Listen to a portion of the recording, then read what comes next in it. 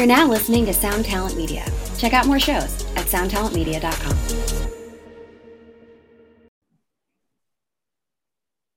Hello and welcome to Matt Meets Music Industry. Today I am super stoked to be here with my friend from the internet. Yes. Dan Sugarman of Ice 9 Kills. How are you, Dan? Chilling, Matt. Thanks for having me on, dude. Super stoked to be part of this. 100%. No, it's good to finally connect because I feel like we've been texting for a couple months. At least, dude. I think this is the 100th attempt at this, and I think we nailed it. Yeah. So the point being, you've been really busy lately with a bunch of different things. I don't know how much we can talk about. What has been occupying your time lately that we can kind of get into? That's a really good way to put this without me having to say, can't talk about that.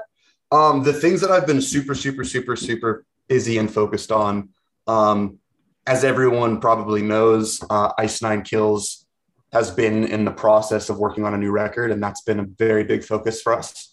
And then in the world of what I'm doing,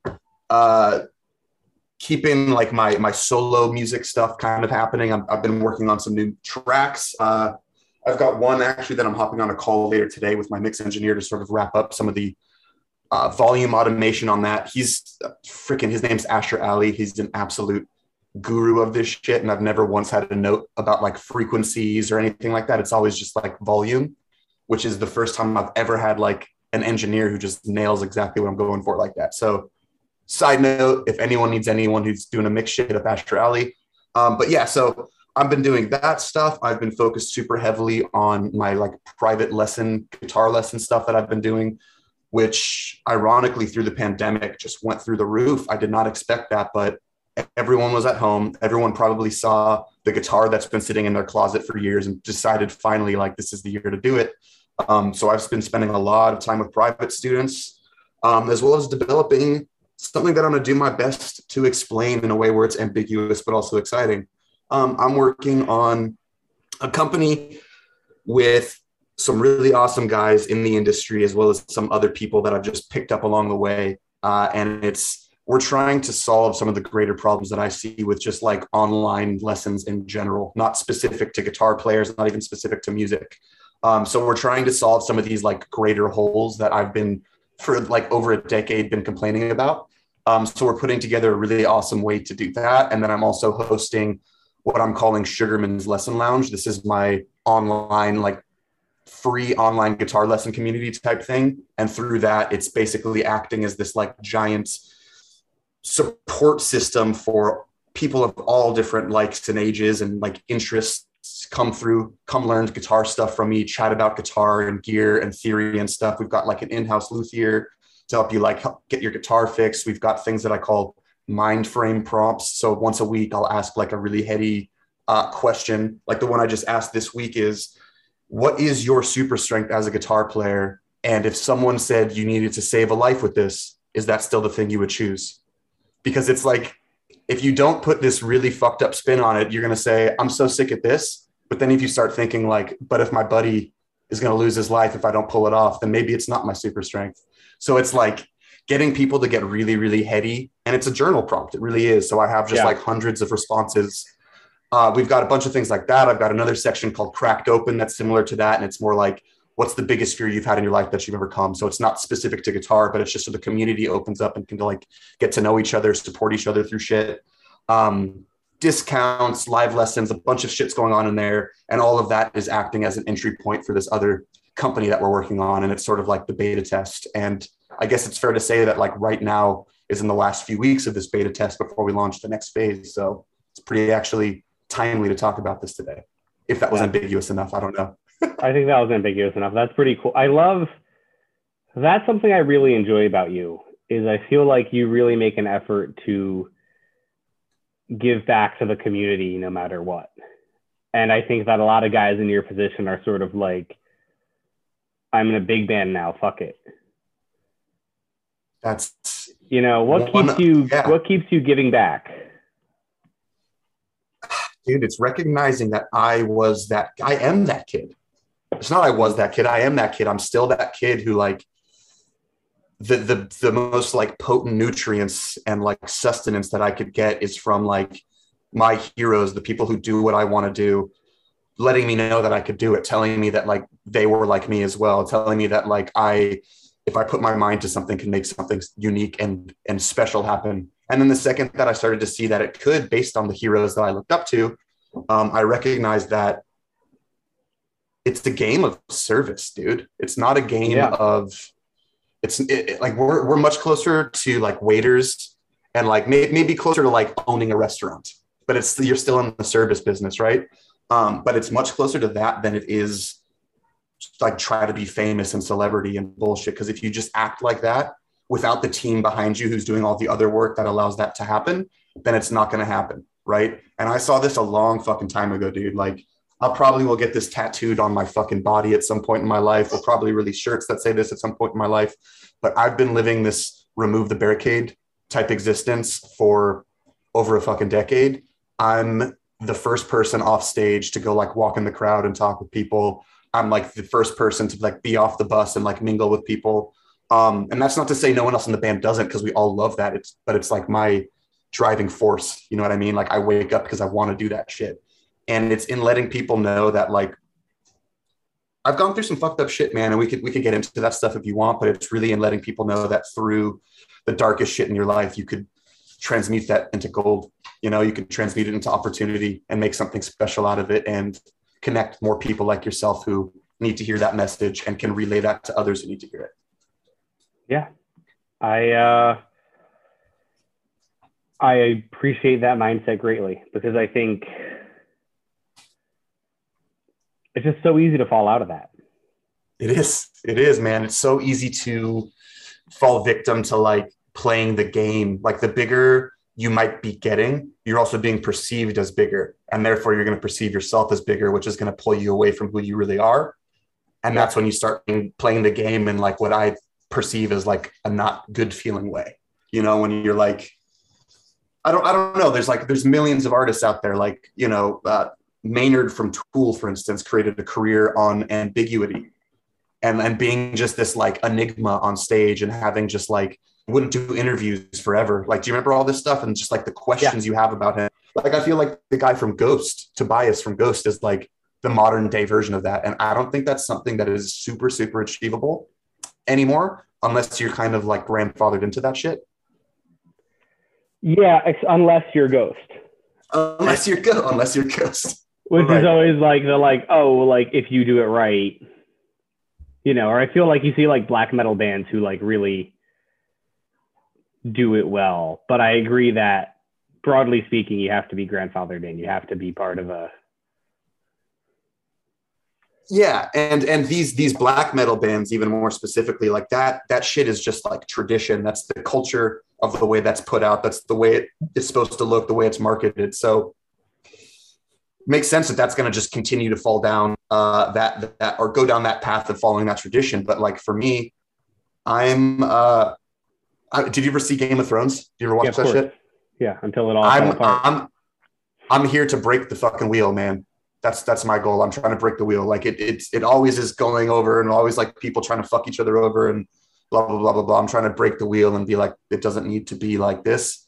And I'm not saying I'm in any position to do that for like the globe, but that's how I want to operate. And that's how I want my career to feel for the people connected to my career. That's how I want to feel inside of my career. Yeah. And like Jeff Bezos said, dude, the shit is like on the back of my eyelids day in and day out. Your brand is what people say about you when you're not in the room. It's fucking insane to me. Like that is never, ever what I heard as a brand. For years in my life, I was confusing product for brand, right? So like I'm trying to, through whatever forms of perception that we have the ability to play with here, perception is reality, and the way that people perceive you determines your outward reality. And you can play with your inward personal reality or personality, right? You can play with that to a certain degree and manifest shit and blah, blah, blah.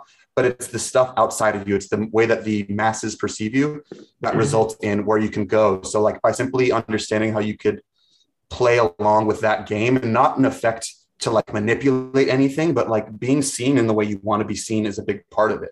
And then also the way that I make sure it's in line with my like morals is the way I want to be seen as who I am. It's not some made up version of myself. So I think that's like at the end of the day, the fact that like all of my things are in line with each other make me really interested in being accessible, and then also accessible because it's who I am. You know what I mean? Like if someone likes my music, then I believe that there's like an energetic reason why they were interested in my shit. And therefore there's probably a connection that we're supposed to have.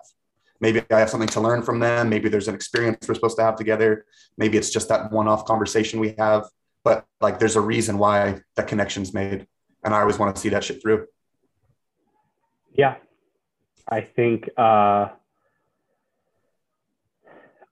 accurate. And I just love that willingness to be open. You know, were there any particular people who inspired you towards that? Or was it just sort of like people in music who inspired you towards that? Or was it more just general entrepreneurs? It was more general entrepreneurs. Like, you know, many, many years ago, I'd probably say like fucking 5 years ago at this point, like stumbling on like Gary Vee and his whole like rant about like, no one gives a shit about where you land. Like they want to see the journey. They want to be a part of the process and the progress, see where you're at and how you got there, and know that like they could do that too. Because if they scroll through my feed and see me struggling on some fucking lick, and then a year later they see me like using that thing in a solo, that's progress that they could see. And that's like a way for them to go, here's evidence of me seeing that work put in results in something awesome. Right. So Gary Vee was really big for that particular thing, which was just like reveal the ugly, show the dirty, show the process. Like that's what people want to see, you know? And I was, this was in a world of seeing everyone put out like the perfect fucking filtered photo of the meal they ate in that day. And I'm like, here's a really ugly picture of the thing that I cooked. It's delicious. You know, like I want to be fucking real. And I think that's a big part of it. Yeah. Well, I was talking about that the other day. I did a bacon spit about how like you see these bands or influencers, wannabe influencers, never real influencers, with like these like super done up graphics. And it's like, nobody. Yes, I saw that video. Like, I don't fucking know. Like everyone who looks at me, like I always joke that like of the like music influencers on TikTok and stuff, I'm like the one who's watched a kid smoke crack in a basement or been that kid. Right. 100%. You know what I mean? And I think that that's like an important part of my brand. Is like, oh, like, you know, like this is someone who knows about dirtweed as a, you know, but like, it's like super, like, I don't even know who that's for when you have these super polished designs, especially when you're trying to like market to like DIY people. Cause like you could even say metal people, but I feel like a lot of these hip hop kids I'm connected to have essentially the same mindset as like a metal dude, you know, and are looking for like gritty, whatever. And it's just like, so why wouldn't that just be everything you do, is just lean into the grit, you know, and lean into the like, we can't have a society where everyone's like, oh, I just want stuff that's real, man. And then immediately crank out like super nice graphics that don't. Yeah, dude. I know this is like a super loaded word to say, but it's like really comes down to true authenticity. Yeah. I think like the second you like lean into your authentic self, you grow into your higher self. And that's what people start to like recognize. And the appeal and the attraction is to that. It's to like you being your fucking true self unapologetically. I think that's like, and that's the thing that shows everyone else like, fuck, dude, I should do that. I should go tell my dad to fuck off. I'm going to be a musician. Like whatever it needs to be. Like, that's what the takeaway is from those things. Being your unapologetic self, putting in the work and showing that you can make something of it is not the takeaway I get from seeing that really, really, really like beautifully photoshopped image of you with like milk squirting off your ass like Kim Kardashian. You know what I mean? Like that says nothing to me, except you have a huge ass. Yeah. No, which is cool. I like big asses. That's fine. That's going to be our full quote. Yeah. I like big asses. ... Dan Sugarman. There we go. We'll get it in Blabbermouth tomorrow. Game over. Ice Nine Kills will be the ass band. Ass Nine Kills. There we go. Oh my God. How do you not have a bikini that says that? I would probably get in trouble if you knew how many names that we fucking throw around with each other and talk about putting on stupid merch. Like we have so many not kosher names. Oh no, I get it. Yeah. Ass Nine Kills would be a very good booty short though. That you're not wrong. That's what I'm saying, is I just think because Mastodon did the Mastodon booty shorts a few years ago. Yeah, that's a good one. Ass Nine Kills. I'll send that one up the chain. See if it gets heard. Get Mike on the line. Yeah, dude. Love that guy. He'd be down. I'm sure. Okay, so let's circle back to this. So it's authenticity, right? And it's tricky, especially with a band like Ice Nine Kills, where there's sort of a machine behind it, if you will. How do you, there's a lot of moving parts. There's, this whole team, yada, yada, yada. Everyone wants you to succeed, but it's a lot. How do you continue to broadcast authenticity when you have this many moving parts and stuff you're working on today probably won't see the light of day for another year or two? We are really, really fucking lucky, dude. The team that we have behind us are such awesome, supportive fucking people that they're down for these kinds of ventures, right? Like they want me to be doing teach a lesson in Guitar World magazine. Like they want this kind of stuff. As far as me being my super authentic self, that's sort of on me on my own time. You know what I mean? Like when it's Ice Nine Kills hour, when we're on tour, that's when we're the full blown professional dudes there to be the part, you know what I mean? But we're allowed to be human, and that's a really, really, really special thing that we have, because it is a really well-oiled machine. And there are a lot of moving parts, as you said, but there is still room for us to be ourselves. And I think that's such a fucking blessing. How did you, because, Ice Nine Kills is interesting because you really slugged it out for quite a few years there with very limited success for a long time, if we're being frank. Yeah. How did you build a team that took you to the next level? Dude, I joined the band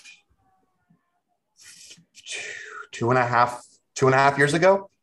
So I joined the band after Silver Scream came out, before it was toured on, and the team was in place. It was the work afterwards that was put in that solidified the incredible team that we had, solidified the team that we had was this, this is the record. And we went and go put in the touring time, and just the machine just kept putting us back out there. And it's been growing ever since. But there was a lot of, and this is, absolutely Dan Sugarman speaking about the band Nine Kills as a fan before I was in the band. They had years and years of putting out records that just didn't land on the audience that they were aiming for. And the songs were there. But then the second that the band decided to lean more heavily into the horror thing, the audience was there, and it just worked so freaking well. The execution, pardon my absolute terrible murder pun, the execution of that was on point. And I think that the audience was right for that kind of thing exactly when it happened. And the band was in the right place, right time, right people. And it just fucking blew. And it's been an awesome ride to be a part of, man. So how did you put yourself in a position to kind of get that gig? Okay. That's an interesting one.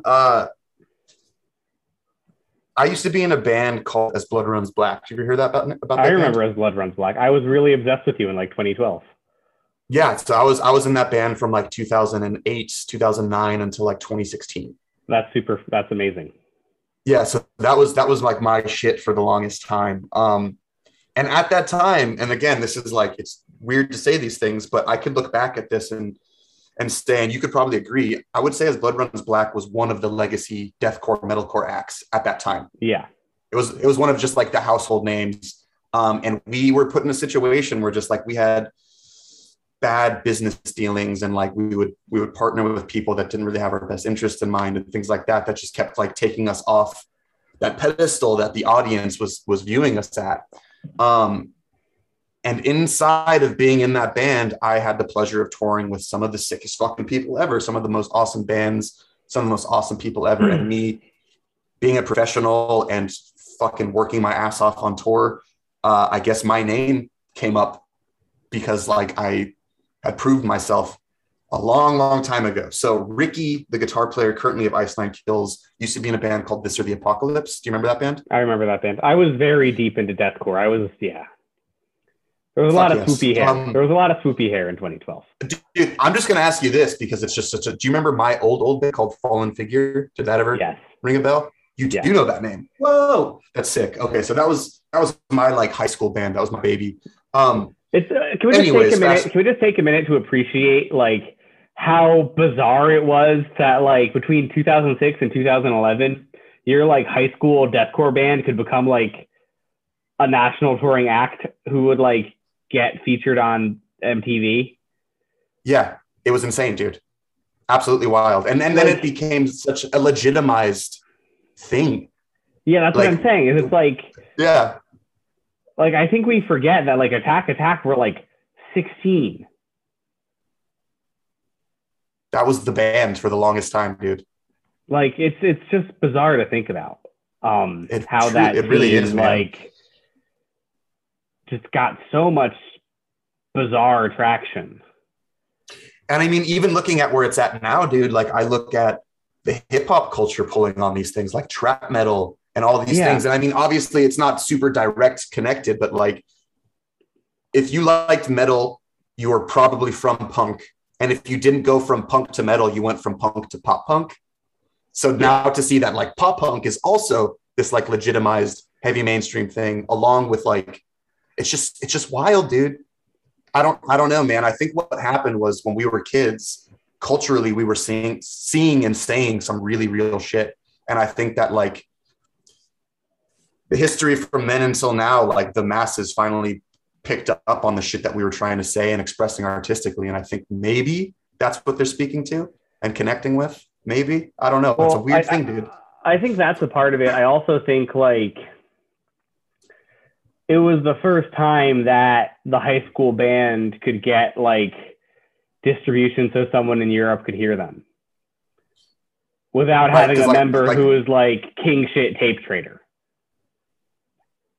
Do you think this had a lot to do with like just like MySpace and Facebook and all that shit? Yeah, like in my eyes, it's like because before that time it was never, unless you were like trading tapes with some dude in Norway, no one would ever hear your demo in Norway. Yeah. You know, like you had to be committed to, you know, whereas now it was like, oh, or not even Norway, like 2 states over. Like if you're a Jersey band, no one in Ohio would ever hear of you until this happened. Dude, it's you know what I mean? So real, and then man. It was like, hey, now you can go listen to some band from Jersey, even if you're from Ohio. It's wild, dude. And even like the internet thing itself, dude. I remember a very specific situation with my old band as Blood Runs Black, where I was a huge fan of As Blood Runs Black in like 2006 when Allegiance came out. That's when I was doing my band Fallen Figure. Around 2008 or so, I got like tapped on to join the band and did that whole thing. And then around 2011 or 12, and keep in mind 2006 was MySpace popping hard. And then around 2012, we got this offer to go to Indonesia to play Jack Claw Festival. Yeah, and they were telling us like, you guys are the biggest band in Indonesia. Like you're headlining Jack Claw Festival in front of 20,000 people. And it's going to be nuts. And we're like, what the fuck? Right. And we get there and we find out that MySpace and like the internet thing was like delayed. So they got our MySpace craze like 6 years later, which is just like absolutely insane. So like, it's almost like comes packaged with the internet stuff. Yeah. And it's like it's a time capsule, dude. Yeah. And then it's like, you know, the first time you get mobbed at the airport and you're like, what the fuck is happening here? Yeah, it was wild, dude. That was actually the first time we showed up and there was like people at the hotel to get shit signed. We were like, you're looking for someone else. This is weird. This can't be right. Yeah. Yeah. And that's always like, I love just, you know, as the marketing guy or whatever, I love just being able to witness that. Do you know what I mean? Like, I love just like getting to watch people get to that level and just be sitting there and be like, oh, hey, that cute girl is going to ask this balding dude metal guy for an autograph and he's going to lose his mind. Hell yeah. Yeah, dude. and he's going to act cool about it, but in his head, he's going crazy. He's like, this isn't supposed to happen. Yeah, dude. Dude, did you see that new Billie Eilish documentary? I just watched it the other day and it blew my fucking head off. Oh my God, dude. I always had this like preconceived idea. I was like, okay, I heard her parents were part of the industry and I just was like, she was a shoo-in. She's a genius. She's a fucking genius. Her and her brother wrote that shit in a tiny house in LA in their parents' like house, the whole entire record. Like she was like struggling with depression and like fucking has like Tourette's and has these like crazy things she deals with. And she exposes all of it in this fucking documentary and shows the progress of like her doing like a showcase show to her playing in front of like 30,000 screaming kids. It's just the most insane doc I've ever seen on like that success you're talking about. Yeah, well, super powerful, dude. And like with her, like the thing I just want to point out that I've talked about before on TikTok, because with her in particular, people get super butthurt because she's young and a woman. She's so good. But like the thing I've talked about with her is like, I know a lot of daughters of very wealthy people who have tried to blow up because they try to hire me.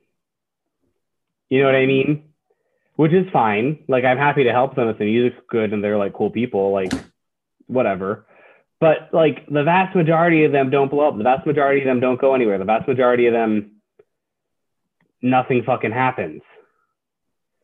Do you remember when Hulk Hogan tried to push his daughter for a little bit? Yeah, like that's what I'm saying, right? It's like for most of these people, it just doesn't like look at fucking, and even if it's in the exact same thing, because a lot of times it's like, oh, this parent is like a business person, or Hulk Hogan is trying to push his daughter, but none of his fans are really going to care about his daughter. But even like with that band with like the kids of all the rock stars, with like Robert Trujillo's kid and like Scott Weiland's kid, right? And like Slash's kid, like that band isn't getting anywhere.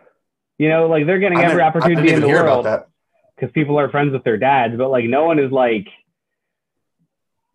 and they're like an okay band, like it's not like they're completely entitled jack-offs. Like the Robert Trujillo's kid like subs for fucking Korn.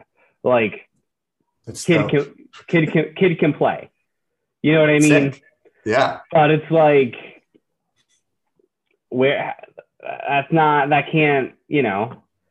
Is it just really come down to as simple as like you have to forge your own path for there to be like longevity in it? Yeah. Same with Taylor Swift. Like her parents are super fucking rich, but like a ton of other people tried to do that same shit, and she's just did she? So she was, I don't want to say like an industry shoo-in, but her parents made that happen, or they just supported it financially?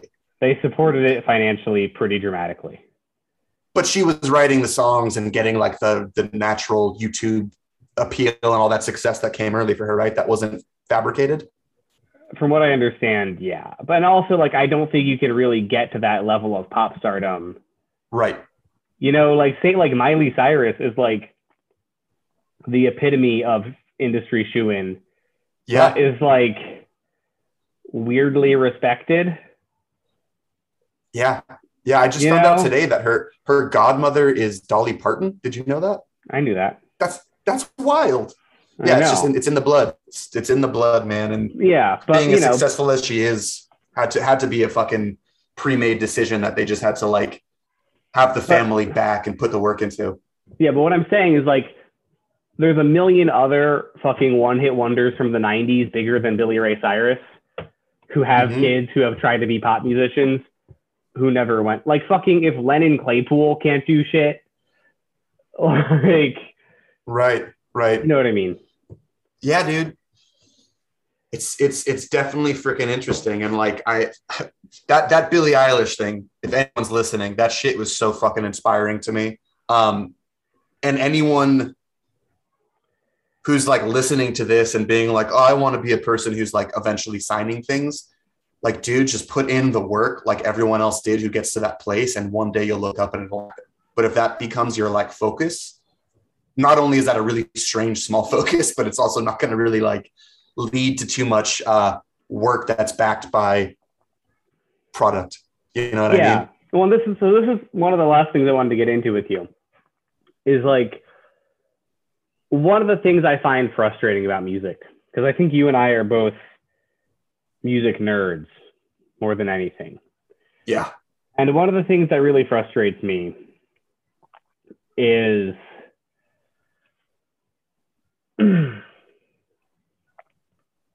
like, I feel like a lot of people are using music as a vehicle to get attention and not as a vehicle for music. Yes. Even beyond that, not to be a schmuck, but like music for music isn't even what it is. You make music because you have to say something, and then it just becomes a song, right? In a strange way, it's like if you have nothing valuable to say, then like you're just making a song to make a song, and then I don't give a fuck at all. Let alone making a song to get famous or get those YouTube views or like draw someone into your 3-day ebook course or some shit, you know? Yeah. And like, this is the thing, right? Is it's like, I just think people need to invest and examine why they do things. Yes. You know, absolutely, and I just get pretty frustrated. Anyway, I just wanted your thoughts on that because it just seems silly. It's super, super, super real to me, man. And I said before I went through some heavy shit and didn't really know if I'd get into it, but this is like sort of what it is. I left As Blood Runs Black because my mom got diagnosed with brain cancer for the 3rd time, and her tumor was so bad that we got like an expiration date and shit. So I left that band to go be her caregiver. I stopped touring the world, my dream to go take care of my mom and be with her for the last as many, you know, moments as we could have together. Yeah. And about 3 days after leaving the band, I had this outpouring of music. I literally wrote a record in 6 days. I wrote 6 tracks in 7 days. I'm sorry, my brain is shit right now. It's a record I did called Center Sun. And it was purely born from necessity, not because I was like, oh, my label's asking for me to turn in a track. Oh, I got to do. It was literally, I was going through so much traumatic processing shit that I needed to journal a song every day to get through this thing. And like that record became quite literally a journal. Like if you listen to it, you could hear like my anger, rejection of it. And then slowly until it gets to the end, there's like peace and serenity. In the middle, there's a little bit of like confusion and chaos and anger again, surrounded by more beauty, which was me kind of coming to an understanding.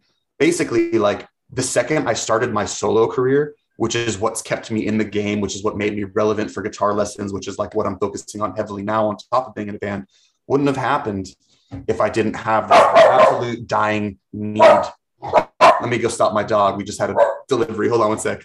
Yeah. Dying need. I'm going to remember this. Hold on. Hey, you turd. Oh, shit. Headphones one-handed? That's tough. Good for you. Right. Dying need. Hey, shit face. Yeah, so I like had this dying need to express myself through all of this stuff musically. I need to fix my headphones, dude. This is bad. Hold on.